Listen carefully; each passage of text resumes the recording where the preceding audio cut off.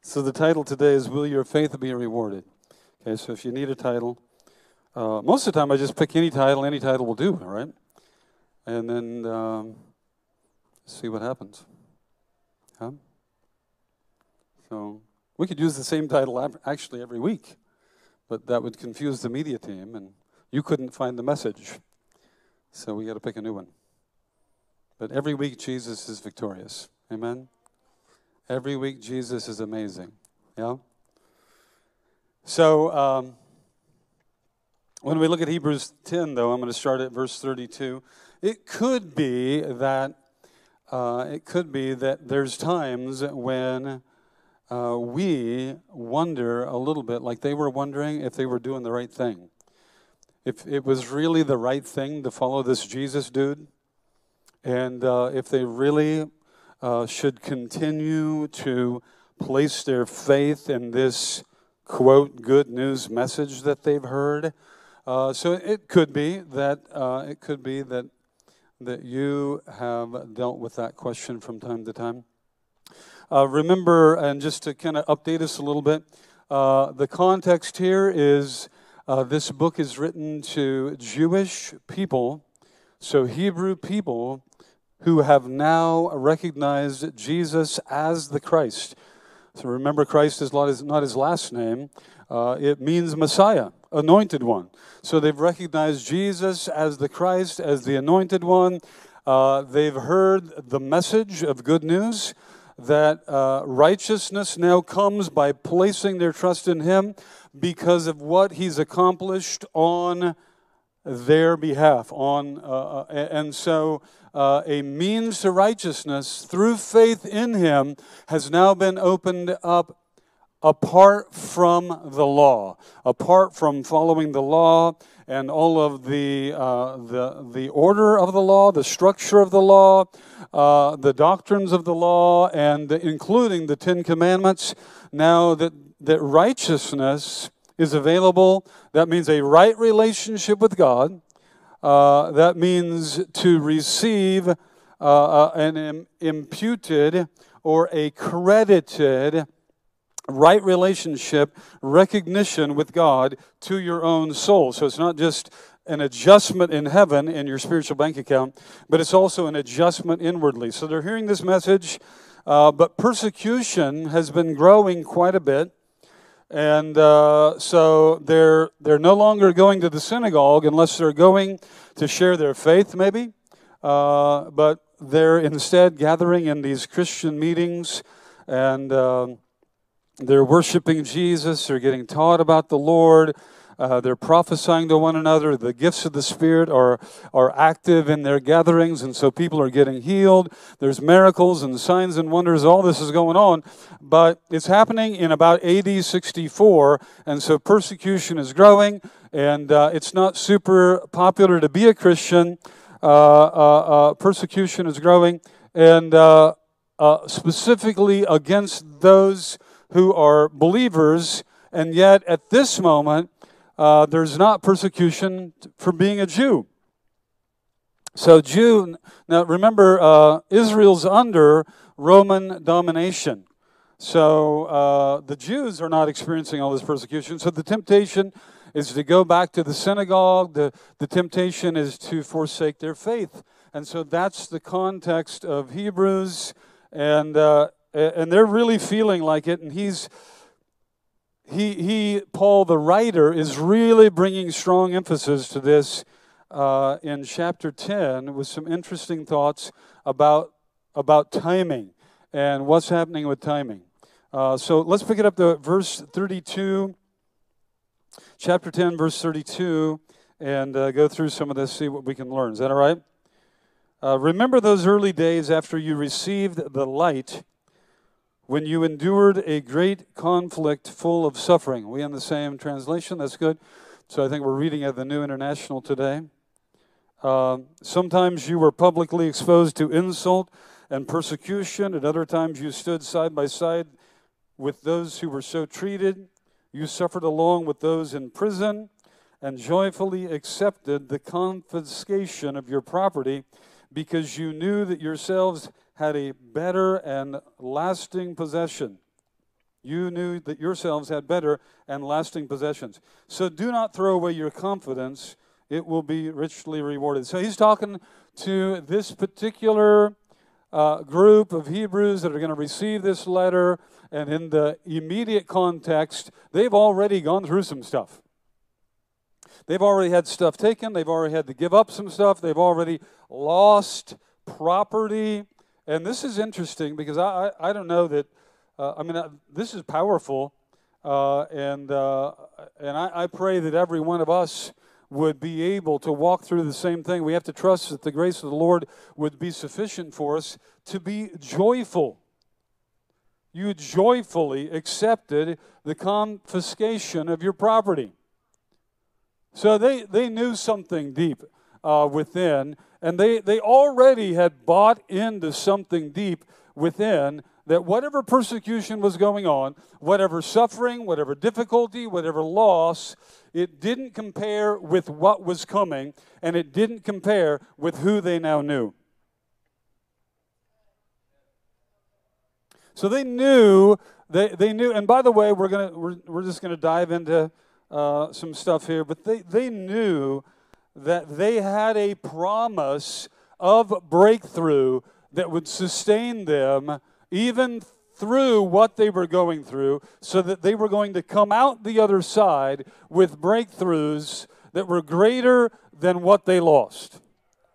And there's some stuff in here for us to learn as well as we think about whatever we endure, that God, the God of reward, the God of recompense, the God of restoration, the God of increase, the God of help, is actually going to bring you through whatever you're going through, so that on the other side of what you're going through, the reward, the blessing, the increase is going to be so much more. I'm thinking of Proverbs 6:31 even, that there is a sevenfold restoration to those who suffer loss. 1 Peter chapter 3, I love that. 1 Peter chapter 3, it says that if we suffer, and yet it's not because we've done what's wrong, then glory does rest upon us. And God, the God who rescues, will show up, and there will be a rescue. And this is part of what we have to know inwardly, so that we can rejoice no matter what's happening, and we can abide in joy, because we know the end of a thing, the end of anything that we're going through is going to turn out for our good. It's going to turn out for our good. The message of Joel chapter 2, and this is not the sermon, but the message of Joel chapter 2 is that even if you cause the problem, then if you'll repent, you know what repent means? Metanoia in the Greek.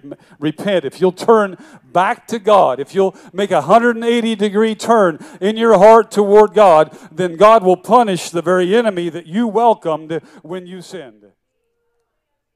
The very enemy, the very loss, the very mess up, the very goof up, the very harm that you welcomed when you messed up, if you'll just repent, if you'll just turn your heart back to Him, God will punish that enemy that you allowed due to your difficulty, due to your stupidity, due to your foolishness, due to your carnality. God will punish the snot out of that enemy. He will drive the demonic power off of your life, and God will restore you, even if you're the one that caused the problem. What kind of a God is that? That's Joel chapter 2, and he begs them in Joel chapter 2, right? Joel chapter 2, he says, just turn to me. Just rent your heart and not your garment, and see that I won't show up. See that I won't come. See that I won't arrive. See that I won't drive the northern army off of you and punish that northern army, and see that I will not restore what the palmer worm, the canker worm, every kind of thing that came against you has brought. And he says, I'll even restore the years that were lost due to your mess up. Anybody messed up in the building today? But here, the context here is not that they've messed up. The context here is that they're under persecution, and he's exhorting them, stay in your faith. Stay in your faith. The confidence you've once had, the confidence you had when you rejoiced when your stuff was taken for the cause of Christ, that confidence that you had, hold fast to that confidence. Don't let go of that confidence. Verse 35. So do not throw away your confidence. It will be richly rewarded. You need to persevere. You need perseverance. You need to endure. You need to persevere so that when you have done the will of God, you will receive what is promised. For in just a little while. By the way, did you know so many times we give up right before the breakthrough comes? Did you know so many times as it was with them, exactly as it was with them, the worst moment is the last moment of the worst moment. I don't know if you got that. Usually the worst moment is the last moment of the worst moment. And a lot of times what's happening is that through pressure, the enemy, trouble, life, hardship, corruption, entropy, whatever we're dealing with, it's ministering or opening up our heart to be ministered to give up. But your hardest moment is the moment you shouldn't give up, because that's the last moment of the hardest moment. You're about ready to break into a new moment that will be the beginning of a fresh moment of breakthrough in God. So when you feel like it's just like the toughest thing ever, you feel like, is God even there? Does God even hear me? Is anything going on? Is it worth it to keep my faith? Should I continue in this? If you're feeling that way, you're only one moment away. You're only one faith moment away from your breakthrough. You're only one faith moment away from a fresh moment in God. You're at your worst. In just a little while, he who is coming will come and will not delay. In just a little while, he who is coming will come and will not delay. But my righteous one will live by faith, and I take no pleasure. Pastor Joel was talking about pleasure this morning. How we create pleasure for Father. How our faith creates pleasure for Father. How our looking to Father creates pleasure to Father. That little Easton, she was talking about Easton. That little Easton, that little grandkid, that little boy, that little rascal. When he comes over and grabs your pant leg and looks up at you, and he wants to be picked up, whoo! A pleasure bomb just goes right off in your heart. It's irresistible. Irresistible. We create that pleasure for Father, right? We're in looking to Him, in having confidence in Him meeting us and seeing us and knowing right where we're at, knowing exactly what you're going through this very moment. That very acknowledgement is stirring Him. It's releasing something in the heavenly realm, something around the throne of God that's irresistible. He can't resist that look of, Daddy, I'm looking to you. Daddy, would you pick me up again? Daddy, I need help. Would you just nuzzle me in? Oh, my goodness. He can't resist it. In just a little while, He's coming, will come, and will not delay it. But my righteous one will live by faith. And I take no pleasure in the one who shrinks back. But we do not belong to those who shrink back and are destroyed, but to those who have faith and are saved. I'm going to go on. We're going to go on. He didn't write this in chapters. He wrote it as a big letter. So moving on. Chapter 11, verse 1. Now faith is confidence in what we hope for, and assurance about what we do not see. This is what the ancients were commended for. For by faith we understand that the universe was formed at God's command, so that what is seen was not made out of what was visible. Now we know chapter 11, he's going to go into this huge, we call it the hall of faith. He's going to go into this amazing portion of faith. And part of why he's going to go into that is because he wants to show us that even under the old covenant, there were those who walked by faith. That this whole thing started with faith. There were those who walked by faith during the old covenant, and faith is how we continue to please God, to bring God pleasure, that His highest pleasure is that we would walk by faith. And so he's going to go into that in chapter 11, and we're going to look at that next week. He's going to give us several insights about chapter 11, in chapter 11 about faith. But I want you to go back just for a moment and pick this up and we'll pick it up here at verse 37. For in just a little while he who is coming will come and not delay. But my righteous will live by faith, and I take no pleasure in the one who shrinks back. But we do not belong to those who shrink back and are destroyed. Everybody say it, destroyed. But to those who have faith and are saved. So I'm going to give you a little bit of theology. I'm going to share with you a little bit of what was happening at that moment. And I think that this is, for me, it's critical that you see this in context. So we could wax eloquent out of context, and that would be fine. But I think it's better that you see it within context. Again, remember, these are Hebrew believers who are under persecution, and yet they knew something was coming. They knew something was happening as well. And from the time of the Lord and forward, they had been warned that these who were harming the church, the greatest persecutors of the church at this time and to this time, were actually Jewish people. So the very people that had crucified the Lord were now also persecuting the church. And so this is where great persecution is coming in against believers.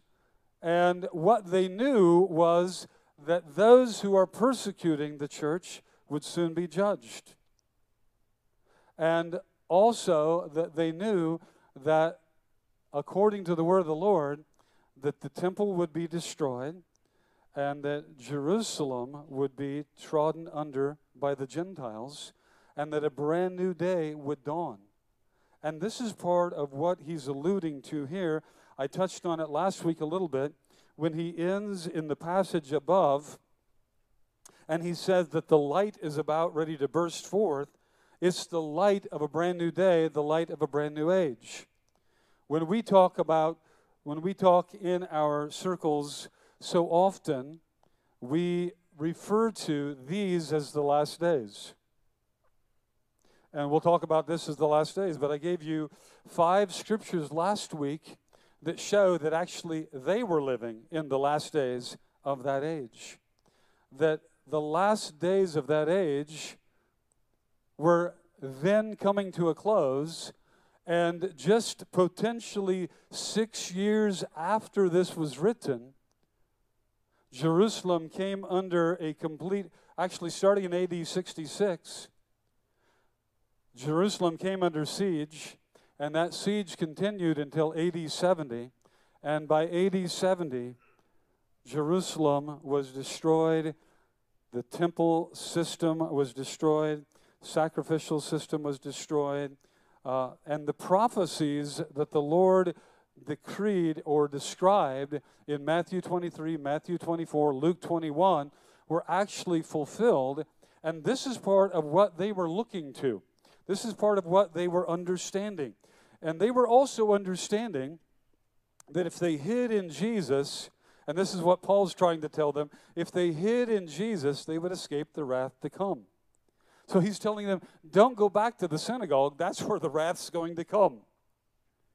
Don't go back to the synagogue. Stay hidden in Jesus, because those who are hidden in Yeshua, in the Christ, in the Messiah, they're actually going to escape the wrath that is going to come. So even though you might be feeling like this is a tough time right now, we're going through some tough stuff right now, just hold fast, because he who is coming will not delay. And they actually understood that the judgments coming upon Israel, upon the sacrificial system, this was God bringing to a close the period, the Mosaic period. God was bringing it to a close. And so there was a brand new season springing up. Most of us think that the New Testament season started with the resurrection in and around AD 33. But actually there was a period of time to where there was the tension between two systems existing. Two systems, two temples existed at the same time.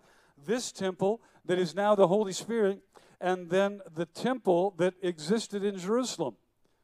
And when God was inaugurating this brand new temple, that's you are the temple of the Holy Spirit, he also had to phase the other one out.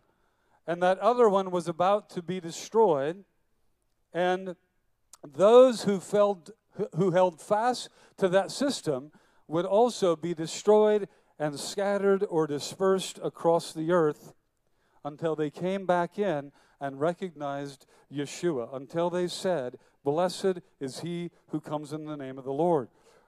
Or until what he described is the times of the Gentiles be fulfilled. He says in Matthew 24, Luke 21, that Jerusalem will be trodden down by the Gentiles until the times of the Gentiles are fulfilled. And we're living in one of the coolest, craziest, most amazing fulfillment days ever, because God is restoring Jew and Gentile. God is restoring Yeshua to the Hebrew people. God is grafting them in, and we're living in a day and an age where we're seeing the fulfillment of Scriptures happening in our very day. And Paul says in Romans chapter 11 that when you see that day happening, it's going to be salvation like never before for the entire world. That's the day we're living in. It's an amazing day. It's an amazing day. Are you okay with all this? Is this all right? So Paul called the season of the old world, or the season of that which was coming to a close, the Mosaic period, he called that the night, and the new that was dawning the day. Now, a couple weeks ago, we read you a couple verses on that. I want to read you another one this morning. Romans chapter 13, verse 11. "And this do, knowing the time, that is already the hour for you to awaken from sleep. For now salvation is nearer to us than when we believed. The night is almost gone. The day is at hand. Let us therefore lay aside the deeds of darkness and put on the armor of light." There was a lot of this phraseology in the New Testament that maybe you've never recognized, maybe you've never thought about, maybe you haven't cared, maybe you don't care today. But nonetheless, there was a transition where God was bursting forth a brand new time, a brand new season, and it's good to care. It's interesting to know about this because the day we live in is so fresh, so different, so powerful, so revelatory, and God wants you to know that. He doesn't want you born of the Spirit but clinging to an old system. He wants you born of the Spirit and clinging to a new system. That's the walk of faith. That's why he's going to spend all of Hebrews talking about faith, but why he's going to bring it to such a hallmark in chapter 11, because he wants you walking by faith. That is, walking by the voice of the Lord. Is that all right? You okay? Let me read to you Matthew 23. We have a couple minutes. I'm going to read. What? Oh, you're shouting testimony. Is that what you were doing? Oh, I thought you were just happy. Okay, we'll get to the testimony. First, we have to give you some good theology. We have to wash you with good theology. Matthew 23, okay? Verse 31. "Consequently, you bear witness against yourselves that you are sons of those who murdered the prophets. Fill up then the measure of guilt of your fathers. You serpents, you brood of vipers." This is Jesus just using some positive language here. "You serpents, you brood of vipers, how shall you escape the sentence of hell? Therefore, behold, I'm sending you prophets and wise men and scribes. Some of them you will kill and crucify. Some you will scourge in your synagogues and persecute from city to city, that upon you may fall the guilt of all the righteous blood shed on earth, from the blood of righteous Abel to the blood of Zechariah, the son of Berechiah, whom you murdered between the temple and the altar. Truly I say to you, all these things shall come upon this generation. O Jerusalem, Jerusalem, who kills the prophets and stones those who are sent to her, how oft I wanted to gather your children together the way a hen gathers her chicks under her wings, but you were unwilling. Behold, your house is being left to you desolate." Now, this is Jesus. He goes on, and Matthew 24, how many of you know about it? Matthew 24, any Matthew 24 students in the building? 2 of you. 3. Okay, so Matthew 24, he goes on, kind of explains how this is going to happen. The disciples, when he says this, they said, well, tell us more. When is the end of the age coming? And when will these things transpire? So then he says, this temple is going to be torn down, and he's explaining all this stuff that's going on. And then he says there's going to be wars and rumors of wars. Have you heard that one before? Okay. So then, and he's telling him all this stuff. And by the way, all of this stuff, for the most part, Matthew 24 and Matthew 21 actually came to pass, actually has been fulfilled. And it's part of why we understand that there isn't a competitive system right now. You are the temple of the Holy Spirit. There isn't another system. There isn't another temple. The church is where those who have the Holy Spirit gather. We gather. We're equipped here. We're trained here. We're strengthened here. We're encouraged here. We worship here. But you pack the Holy Spirit in here when you come. And when you leave, he goes out with you. He doesn't hang out here all week hoping you come back. He's with you. Your spirit is now the Holy of Holies. And there's not a competitive system. There's not a competitive sacrificial system. He is the sacrifice. So all of that had to come to a close, and those who were refusing to acknowledge Jesus were a part of that which were scattered and perished. 1 Thessalonians 2:14. For you, brethren, became imitators of the churches of God in Christ Jesus that are in Judea. For you also endured the same sufferings at the hands of your own countrymen, even as they did from Jews, who killed both the Lord Jesus and the prophets and drove us out. They are not pleasing to God, but hostile to all men, hindering us from speaking to the Gentiles that they might be saved, with the result that they always fill up the measure of their sins, but wrath has come upon them to the utmost. Now, by the way, this is what the tribulation was about. The tribulation is not something for you to fear, though the church, though believers, though there's always been measures of tribulation. And since the coming of the Lord, there's always been tribulation around the earth. And essentially what's happening is the systems of the earth, the systems of the demonic, the systems of the carnal realm can't produce righteousness. And so they shake, they tremble, they fall apart. And then God comes and brings righteousness, the message, the gospel, to bring conversion and to bring hearts to follow after him. So there's tribulations, but the great tribulation is not something that we should fear. The great tribulation was the wrath that would come upon the Jewish people to the utmost to bring the Mosaic system to a close and to judge those that were refusing the gospel and to scatter them across the earth. James chapter 5, verse 7. Be patient, therefore, brethren, until the coming of the Lord. Behold, the farmer waits for the precious produce of the soil, being patient about it until it gets the early and the late rains. You too, be patient. Strengthen your hearts, for the coming of the Lord is at hand. Do not complain, brethren, against one another, that you yourselves may not be judged. That you yourselves may not be judged. Behold, the judge is standing right at the door. Now, what I want you to see is that here in Hebrews chapter 10, and in many of these passages, he's not talking about the coming of the Lord as in the rapture or the second coming. He's talking about the coming of the Lord in judgment. The coming of the Lord that they were anticipating was a coming of the Lord in judgment against the enemies of Yeshua and his people, those that were turning to him. There was a coming judgment, and this is why he warns them. Not only is it at hand, but he's saying, stay pure, walk with the Lord, stay near to him, so that you will not come under this judgment that is about to occur, that is at hand. Is this all right? 1 Thessalonians 5:1. Now, brothers and sisters, about the times and the dates, we don't need to write to you. Why wouldn't he need to write to them, even though he's about to? Because they were taught so well what the Lord told them. The Lord spent 40 days with them after he rose from the dead, explaining the kingdom to them. Explaining, by the way, when you see these things happen, do not stay in Judea. Get to the hills.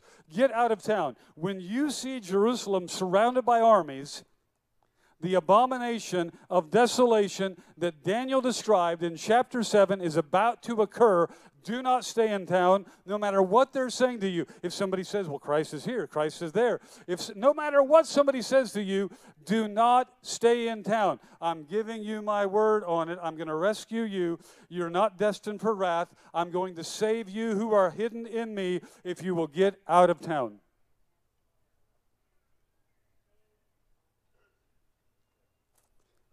Chapter 5, verse 1. Now, brothers and sisters, about the times and dates we do not need to write to you, for you know very well that the day of the Lord will come like a thief in the night. While people are saying peace and safety, by the way, this is not the rapture or the second coming. This is the day of the Lord.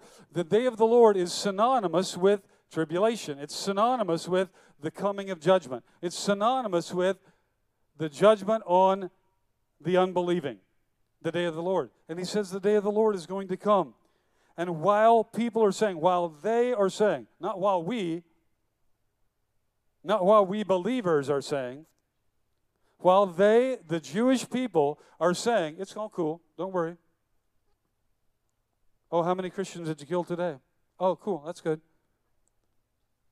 And while things are troubled, and they see an increase of trouble, and they're saying, well, it's cool, peace and safety, peace and safety. While they're saying that, destruction will come upon them suddenly, as labor pains on a pregnant woman, and they will not escape. But you, brothers and sisters, are not in darkness, so that this day will surprise you like a thief. You are children of the light, children of the day. We do not belong to the night or the darkness, so then let us not be like others who are asleep, but let us be awake and sober. For those who sleep, sleep at night, and those who get drunk at night. But since we belong to the day, let us be sober, putting on faith and love as a breastplate, and the hope of salvation as a helmet. For God did not appoint us to suffer wrath, but to receive salvation through our Lord Jesus Christ. Now, I want to tell you something. God has not ordained for you to suffer wrath either. And if you belong to, and I know I'm introducing some stuff to you today that's kind of fresh and contrary to some of your thinking.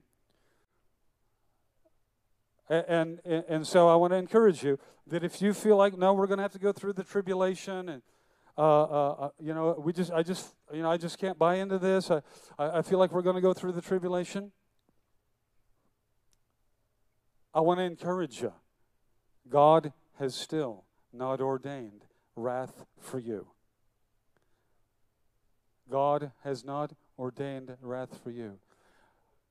We as believers, no matter what's happening in culture, in society, in our nation, anywhere in the world, we should never fear wrath. We should always look to the reward.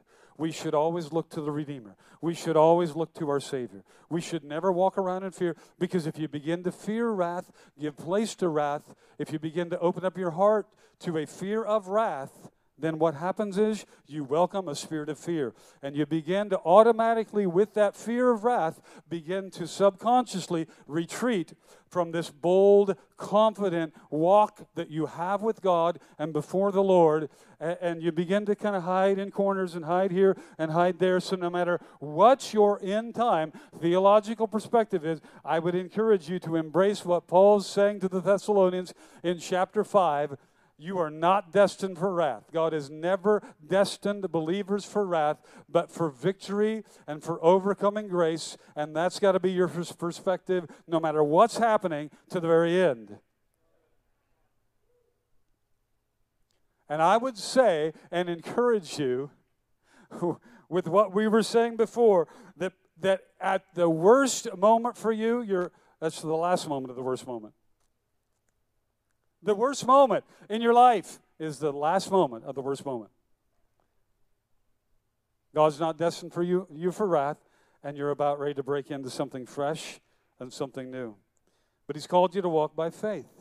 And I know we're out of time for theology and deep stuff like this. If I'm introducing new things to you, then praise the Lord. If it blesses you, then praise the Lord. If it doesn't, then praise the Lord.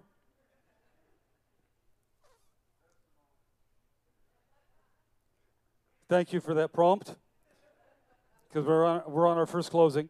So I want you to see the time, though. See the time frame that they're living in, what they're up against, right? And then He says, my righteous one will live by faith. My righteous one will live by faith. I take no pleasure in the one who shrinks back. Now, I like this, and I want to draw attention to it, because this is where we're going in chapter 11, and this is what Paul keeps saying. He keeps saying that the righteous live by faith, which is interesting that he's said this, because in our thinking, we think that this is how we're saved. And we understand phraseology that says that salvation comes by faith. But he says, no, it's not just righteousness by faith, or it's not just salvation through faith. He says, my righteous will live by faith. Not just get saved. Did everybody have a salvation experience? How many of you had a salvation experience? He says it's not just that you'll get saved by faith. But he's saying, and to them, in their context, he's saying, you're going to get through every single day by faith. Don't shrink back. You're actually going to get through every single day. Well, I don't know how tomorrow's going to go. I don't know how this evening's going to turn out. I don't know if the armies are coming in. I don't know if it's going to get worse. I don't know if persecution's going to get worse. I don't know. So he's saying to them, in their immediate context, you're going to live every moment by faith. You're not just saved by faith, you live by faith. But he's saying that to you as well today. He's saying that to you as well today. Is that it's not just getting saved that's important by faith, but it's actually living. This is the new life. This is the new creation. This is the life that was springing up. It's the life that Adam and Eve enjoyed before they fell in the garden. That the voice of the Lord would literally come and hover near them, and they would have conversation, and they would receive instruction. And now we come to the New Testament, and Jesus says, if you've seen the Father, you've seen me. And he says, and my sheep will know my voice.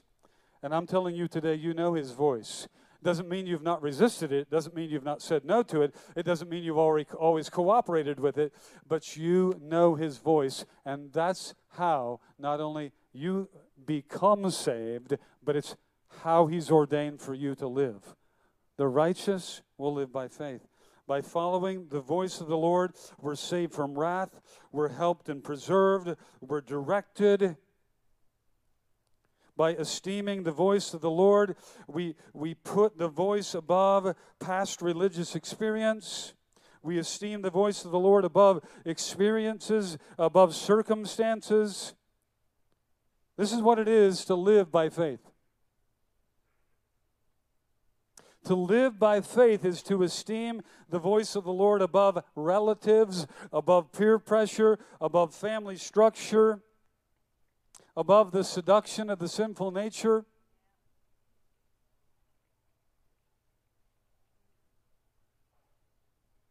Following the voice of the Lord fully. Let's stand this morning. I'm going to ask the band to come and help us close.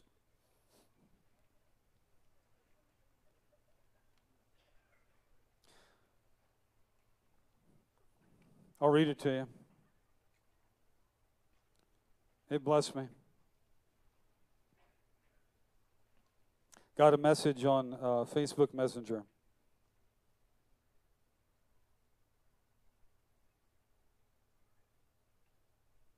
From one of our newer church members. By the way, are you here today? Anybody here? Do you like it here? You're a member. Facebook Messenger got a testimony. You won't know who. I'm not going to tell you the name, and because I didn't get permission, and that it wouldn't be right anyway. But here's a testimony. I just wanted to share my testimony.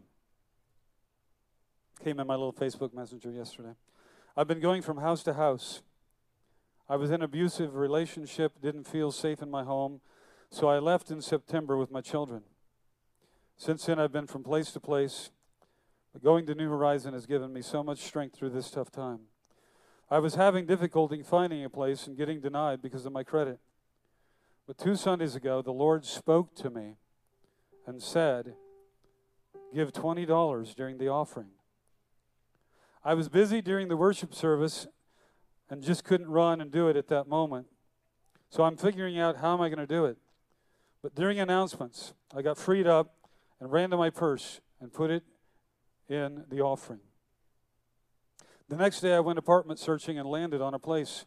I was worried because I went through the same company I'd gotten denied with previously. I relied on faith and did my application anyways. Later on that evening, I got approved.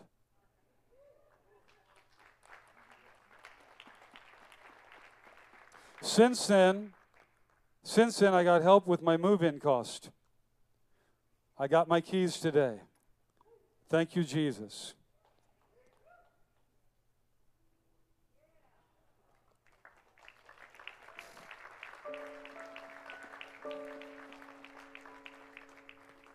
Here's what blessed me. I heard the Lord say, put $20 in. That's what blessed me. And I thought, how can I do that? So this person, they start strategizing on how to get freed up and how to do this.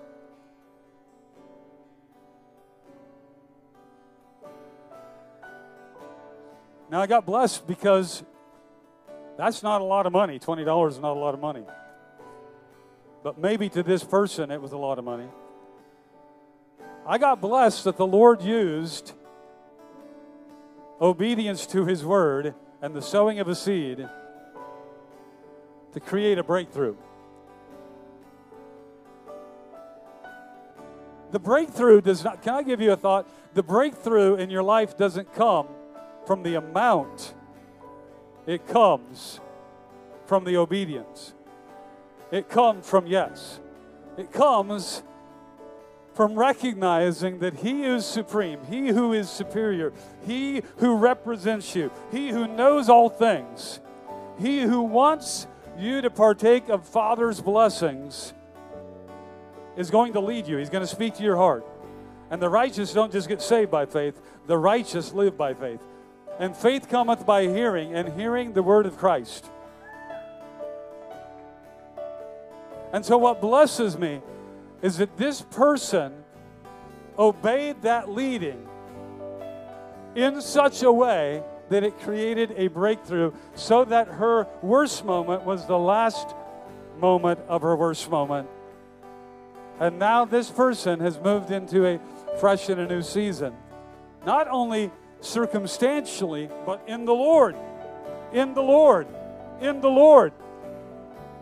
Because this person followed the leading of the Lord, and the leading of the Lord was critical for this person's breakthrough. Not only circumstantially, but now the way they're thinking about the leading of the Lord. Right?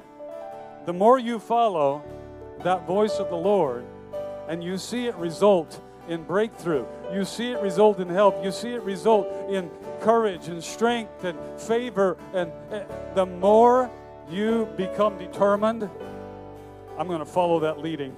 I'm going to follow that leading. I'm not going to throw away my confidence. There's a reward attached to this. I'm not going to shrink back. I'm not going to shrink back. I'm not going to shrink back. There's a reward attached to this. There's something good attached to this. Yeah, but things are tough. Things are bad. But there's a reward attached to this, so I'm not going to shrink back. Amen. Let's bow our heads, close our eyes this morning. To walk by faith, to live by faith. It's to esteem His Word. And so I want you to just tell Him this morning, would you do it as we close this morning? That you esteem His Word. That you esteem His Word. He knows your heart. He knows your future. He knows your situations. He knows every circumstance. He knows all you're going through. He knows what you're going to go through. Would you just lift up your voice? Doesn't have to be super loud. Just make the place where you're standing right there a place of declaration that you love His Word, you esteem His Word, you're glad to be led by Him. You're glad to be led by Him. You're thankful for every word He's ever brought you, and you're looking forward to the words that are just ahead. The words that are just ahead. This afternoon, there's fresh instruction. There's fresh insight. Tomorrow morning, this is why He said, man will not live by bread alone, but by every word that proceeds from the mouth of God. Those words have the power, the potential. They have the grace for faith attached to them. And so, Lord, we just rejoice in You today.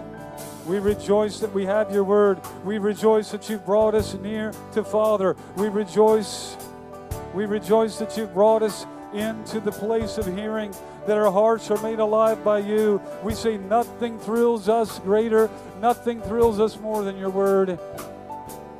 And we rejoice that You've spoken to us, that You're leading us in a faith walk, that You're leading us into victories, that even what we're going through at this moment will burst into that which is so much better as we follow Your Word. Thank You for it in Jesus' name. Everybody said.